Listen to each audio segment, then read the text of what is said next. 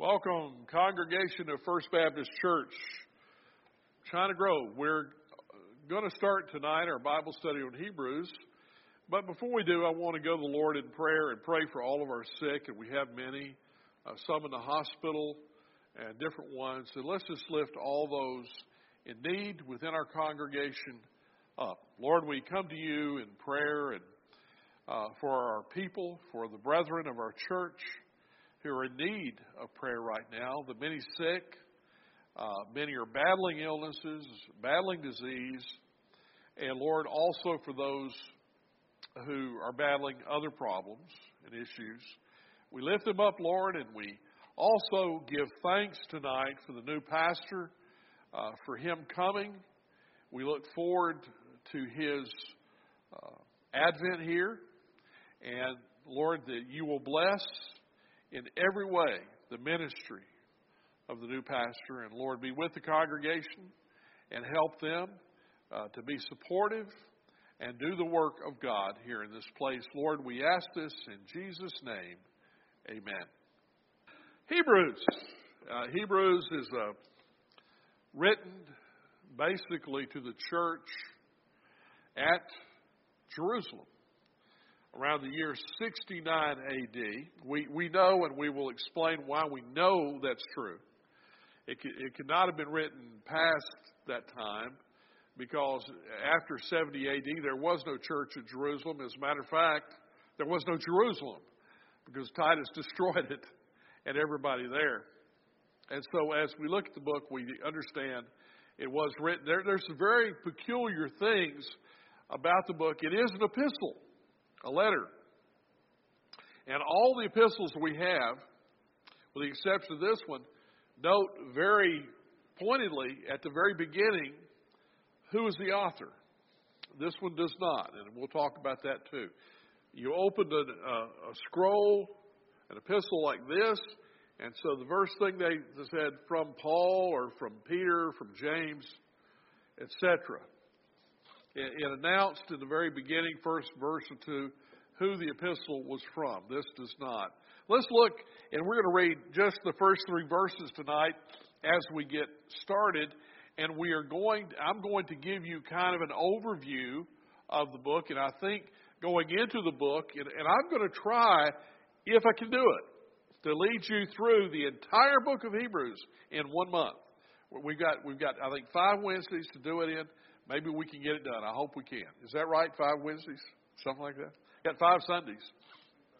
Okay, hopefully we have 5 Wednesdays. So we're going to try to get the book in this month if we can. Okay, 4. Okay. Well, I don't know if we'll do it in 4. So I may have to stay over into the new pastors. Just kidding. Verse 1. God, who at sundry times and divers manners spake in times past unto the fathers by the prophets, has in these last days spoken unto us by his Son, whom he has appointed heir of all things, by whom he also made the worlds, who being the brightness of his glory, the express image of his person, upholding all things by the word of his power, when he had by himself purged our sins, sat down on the right hand of the majesty on high. We can stop right there and really spend an hour talking about those 3 verses, because so much is said there. It talks about how God spoke in the Old Testament, how God spoke in the New Testament, and who the person of Christ is and what he has done. That's a lot. And it's all of these 3 verses. You will find in the book of Hebrews that it is a very power-packed book in the information that it gives to you. Hebrews has many themes, but one dominant theme, and that is found in the book, and it is to exhort and warn believers in the faith. It is given as an exhortation, basically. The writer says at the end, an exhortation, but also a warning. An exhortation can be a warning. An exhortation is an encouragement, or it could be a warning. Exhorting you, if the building's on fire, I can say I'm exhorting you to leave. I'm encouraging you to leave the building because it's on fire. Obviously, that's a type of encouragement. He's encouraging them to return also to their faith. And this is in Hebrews 3. But as we begin to study, there are many things in the book full of darkness, and we might even, as people have read the book, they told me the only book in the New Testament other than Revelation that befuddles me is Hebrews. It is very akin in many ways to Revelation. And the understanding of Revelation and Hebrews is both tied up in the understanding of Jewish customs. And as you understand those, you're better able to understand both books. So I would disagree with that and say no book is perilous and bad to study. It's just we have to dig it out. It's meant to encourage and help us by means of God's Holy Spirit to understand. In the pages, it speaks in chapter 5 of those who have fallen behind in the faith. Do people fall behind in the faith? Do they get out of fellowship? Yes. And in this, we'll see believers who have not matured. And what happens to believers who fall behind? What happens to believers who backslide? What happens to believers who lapse into kind of a spiritual incapacity? Well, what happens is, we're going to find it tells us in the book, is they go backwards. In other words, you don't, and this is something for us to understand, you don't get to a level of spirituality and say, I'm going no further. If you do that, rather than maintain that, you will actually disintegrate what you have. And your spiritual maturity will actually be less than you have right now. And he tells them that. At a time they ought to be teachers, they have need that one teaches them again the principles of the first oracles of God. So he clearly tells us that yes, when we go backwards or just level out, that we actually are going backwards and losing things that we once knew. In other words, we are losing that grace of enlightenment that God has given to us. It is my belief that Paul is the writer, and I'll explain that later on before you jump on me or disagree. You don't have to agree. Matter of fact, that's not a premise to understanding Hebrews that you agree with who wrote the book. Let's just say, for matter of fact, I believe Paul wrote the book. It's easier for me. I'll explain why I think Paul wrote the book. You can agree or disagree. You don't have to.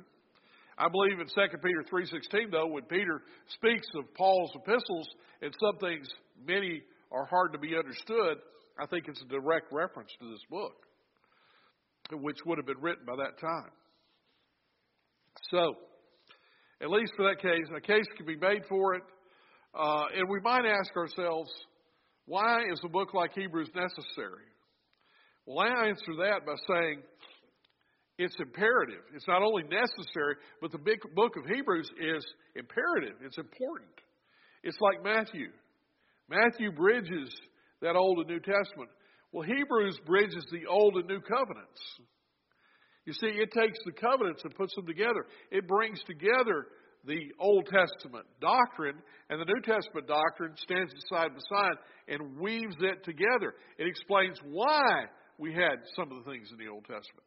I think in many ways, without the book of Hebrews, we would be really lost in our New Testament and Old Testament knowledge. It bridges both the historical and doctrinal testaments together. I've always said if I were putting books in the Bible according to the way I would like them, I would have put Matthew, Hebrews. That might be a little hard for people to take, being Matthew is the gospel, but I kind of see Hebrews as the Pauline continuation of the gospel of Matthew. It might be said Hebrews takes up where Matthew ends. Matthew ends with the Great Commission being given. Hebrews shares the results of the commission and the fate of Israel in the early church. One of the main ideas stated here in verse 1 is God is now, or verse 2, God is now speaking to us by His Son. As in the gospel of the parable in Matthew 21, where He gives the parable about a man sending people to speak to the servants, and he sent them and they killed them, and finally, lastly, the master sends his son. He says, my own son they will not kill, but they killed him. And so that is a direct story directing you that God sent the prophets and they killed them. And then finally God sent his only son, Jesus, and they killed him as well. And it's a direct connection to this right here. God has sent his prophets and others. Lastly, he sent his son. And through the Holy Spirit, by the way, Jesus is still dynamically and spiritually speaking to the church. He speaks through his word, through his prayer, and through the Holy Spirit, but all that is directly through Jesus. In the book, there are many Old Testament quotes, but some of the richest gems in the New Testament are from this book. I've studied the book for over 40 years, and what I'm going to share with you are some of the highlights of what I have understood. As far as the themes go in the teachings, not only is it an exhortation to serve Christ and be faithful to him, not only does it point to Christ as the voice and the head of the church, but the book intends to show how Jesus Christ is superior in every way to the Old Testament.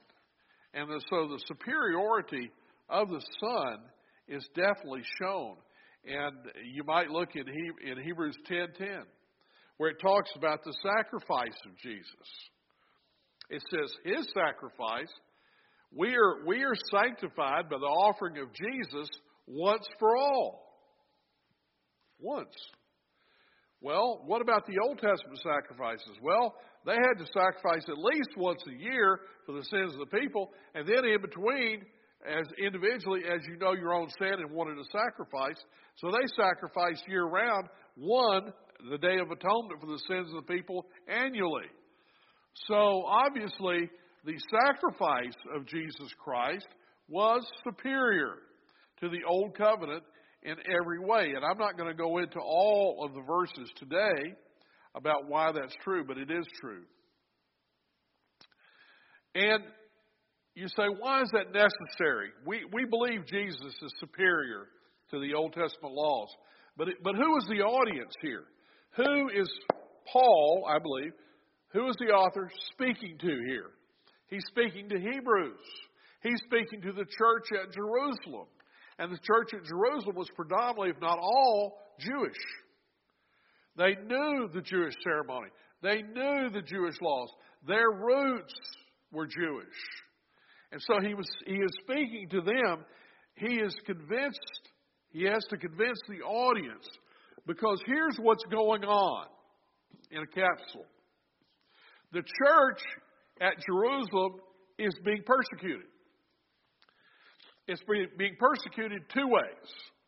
One, the Romans don't want it, because they see it as a cult of the Jews, a radical cult of the Jews. So the Romans are against it. They're also being persecuted by their own countrymen who hate the Christian Jews. And they treat them as if they're dead. They persecute them. I think stone some of them. Remember Stephen was stoned in Jerusalem. So it is a very rough time for these Jewish Christians. Now some, in order to placate the persecution, have went back and began to worship in the old ways. They're still going to church, but they're going back and sacrificing and worshiping in the temple, following the old ceremonies.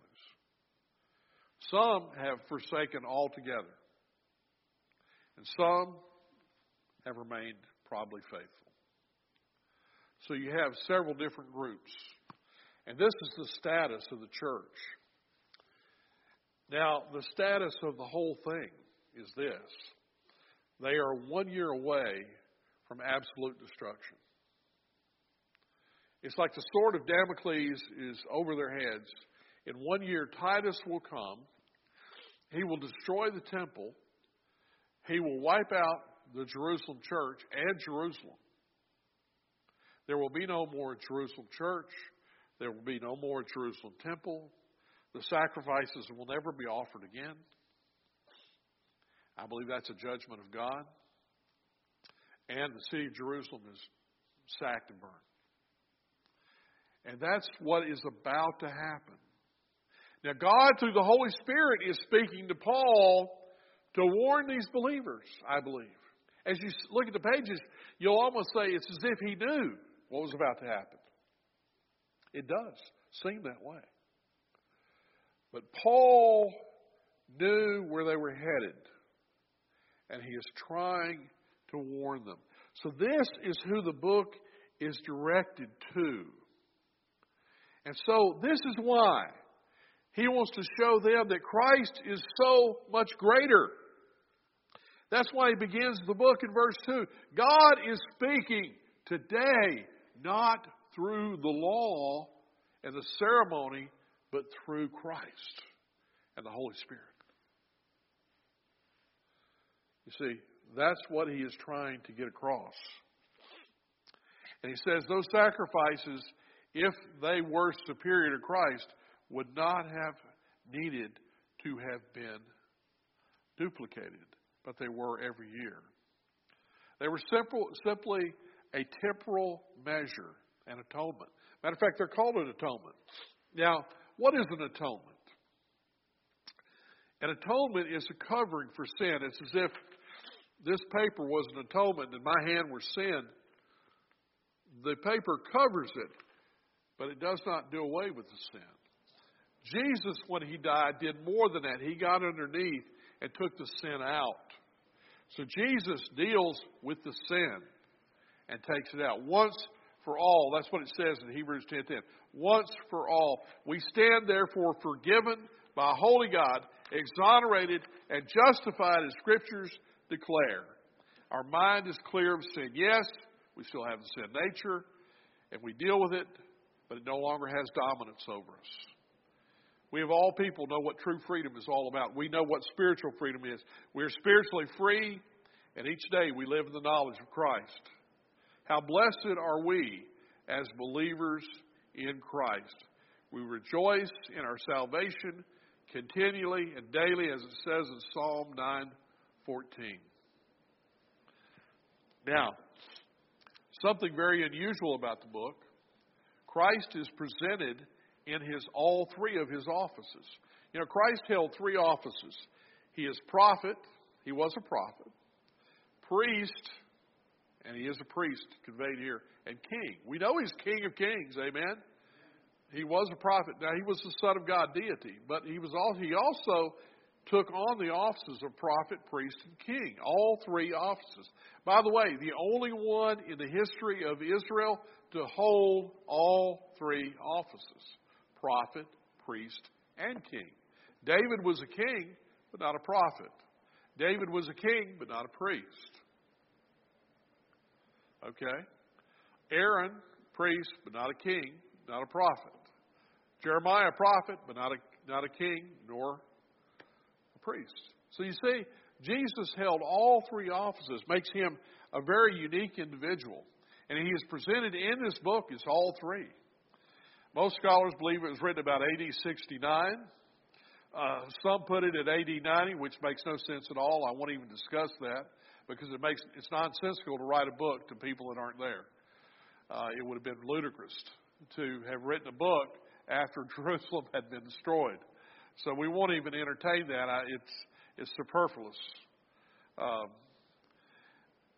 And the Christians now at Jerusalem are a new generation, and they're experiencing this tremendous persecution.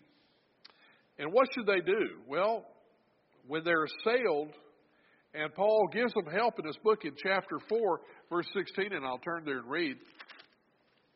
He says this, "Let us therefore come boldly to the throne of grace, that we may obtain mercy and find grace to help in time of need." He says, come to your high priest in the heavenlies, Jesus Christ. Let us come boldly to that throne of grace, that we may obtain mercy and help in time of need. That's what they needed to have done. Yet they did not do that. They did not come to that throne of grace in order to achieve help when they needed it. And that's what they should have done. Now, Paul highlights their failures in chapter 3. And what he's done, because these are Hebrews again, what he did is he turned back to the Old Testament and he tried to show them, look, the people of God, the Israelites, the Jewish people, have failed God before. And in chapter 3, he talks about the children of Israel at Kadesh Barnea. Remember, they were entering the promised land. They had been delivered from Egypt. And boy, that's a picture of these Jewish Christians at Jerusalem. They've been delivered from Egypt. We've been delivered, amen? We've been saved out of Egypt. And now we're here at Kadesh Barnea. But they didn't want to go in. And therefore they turned and wandered in the wilderness. And Paul is kind of telling them, you're wandering in the wilderness like those children. You need to go back and go into the promised land. And he also tells them to stand fast and firm in their faith. And later in the book, in order to show them that, in order to exhibit their stand of faithfulness, what does he do in chapter 11? He gives us a chapter we call in the Bible the Hall of Faith. Abel, Moses, Abraham, so on. All the great heroes of the faith listed in one chapter. Why? This is who you need to look to. Those who succeeded. Those who succeeded. And he reminds them, because of this, we have this great cloud of witnesses, the prophets, the Old Testament patriarchs, Abraham, Isaac, Jacob, all there become a great cloud of witnesses. Chapter 12, watching us. This epistle is meant as a final warning of God's impending judgment on both Jerusalem and the church. The temple stood as a temptation to the Jews, and God was going to forever wipe it out and remove it.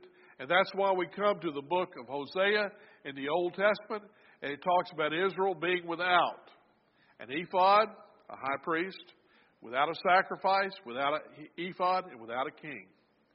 And by the way, if you look at Israel today, what are the three things missing from Israel?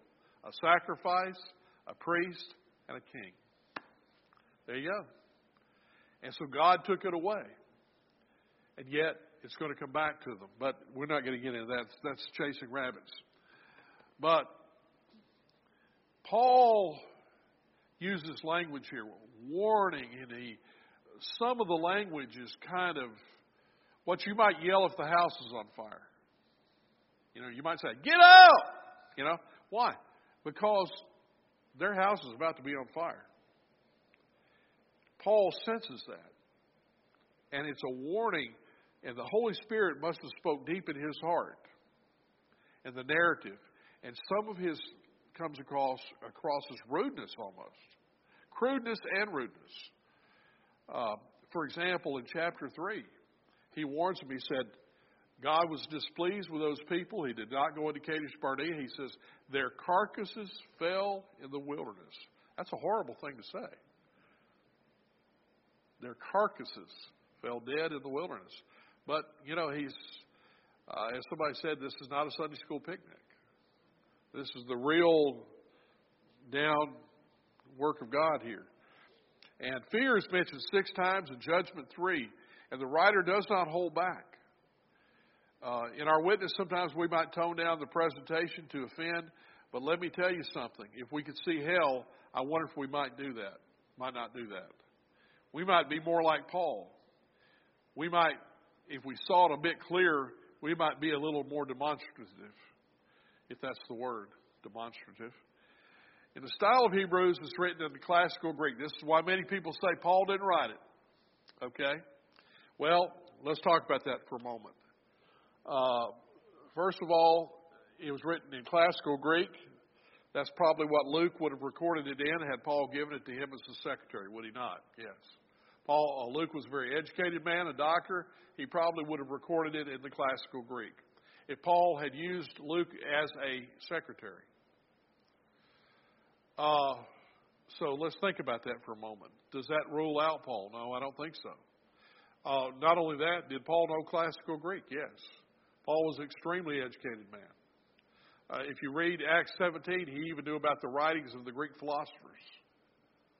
He quotes a Greek philosopher there in chapter 17. So Paul was a very learned man, extremely learned, and would have known classical Greek himself. So, to use that as a reason for him not being the author, I think is it's actually written in Hellenistic prose style and differs from other writings in its style. And it begins, most ancient manuscripts call it To the Hebrews, connecting Jewish culture to their faith in Christ. It's a compelling point in this book, and it's well done. It weaves again the two testaments together, and we understand it better. Chapter 13, we understand things from the Jewish perspective and not from a Gentile perspective. In other words, when Hebrews was first written, if I'm a Greek believer in Corinth and I'm reading the book of Hebrews, I'm going to have a little bit of problem understanding it. Do you get me? Because the canon is not complete. They have some writings.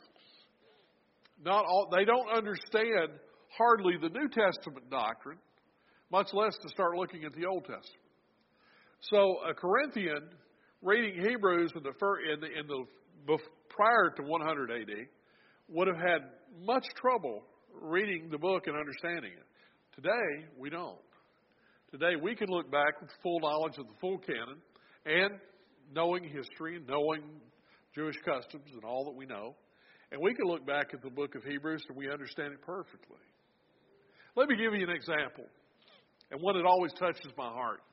Chapter 13 of the book, where he talks about Jesus. Let us go to Jesus. Jesus is outside the gate. Now, what did that mean? What does that mean? What did that mean to a Gentile believer in Corinth? Nothing. What did it mean to a Hebrew believer in Jerusalem? Everything. You see, to go outside the gate meant to be something unclean. The things that were cast outside the gate were unclean. The animals, the unclean lepers. Jesus, when he was crucified, was taken where? To Golgotha. He was not crucified in the city. Why? Because a dead body was considered unclean. And so Jesus had to go outside the gate. He had to go where the cursed things and where all the things that were considered unclean went. And it says, bearing his reproach. Let us go forth unto him outside the gate, bearing his reproach. And he was encouraging those Jewish believers to say, look, Jesus went outside the gate. Jesus, who was perfect, sinless, became an accursed thing for us. He bore all that grief, and he bore all that derision and all that. Let's go to him. Let's be willing to go outside the gate. If it means that people hate us, dislike us, whatever, let's go to him. And that's what he was saying. And to a Jewish believer, when they read that, that was like a slap in the face, almost, to remind them of who they're following and what he endured. And how they were unwilling to endure the suffering they were going through and what they were going through and the rejection. But yet, who was Jesus? Somebody who, what? Shameful, rejected, became unclean, rejected of his people, put up on a cross for a criminal. Boy, you can't get any more despised than that. And yet they're thinking about what they're going through. And what Paul was trying to say is, look what Jesus went through. That's why he said in chapter 12, looking unto Jesus, the author and finisher of our faith. Amen. We began with Jesus. Jesus is there at the starting line, just like a track. And remember, Paul's in that race, and he's talking in the context of that, talking about a race again. Isn't it funny that the starting point of a race on a track is also the ending point? Jesus is the author, the beginner, and the finisher of our faith. He's there when we started. He is the one we turn to, and we started our walk with Him. And when we end up, who do we end up with? Jesus. We end our faith the same way we began, at that starting point. And so He is using things like that only probably later, much later on, hundreds of years later, did people begin to understand. So this book was quite a mystery to some people, especially Gentiles, I'm sure, in the first century. They probably had trouble with the book, much like Revelation. But now we understand so much more today from the Holy Spirit speaking. And I think we're probably going to stop there this week. I've hopefully kind of whet your appetite. I will say we'll take up with the thing of Paul being the author. I'll explain to you why I think Paul was. And we'll take it there next time. Thank you for tuning in on our Bible study. Hope you'll stay with us. This should be a very meaningful Bible study for all of us. And we thank you. Let's end in prayer the way we began. Lord, we pray tonight. We pray for our leaders, for our country, for our church, for our families. And Lord, we look to you, the author and finisher of our faith, for all that you despise, and we follow you, Lord. We follow you outside the gate. We follow you everywhere you go. Though it might be despised, the old rugged cross is something not despised by us, but beloved. And Lord, we love you, and we acknowledge that tonight. And Lord, forgive us and cleanse us from all unrighteousness. Thank you for this time and study. In Jesus' name, amen.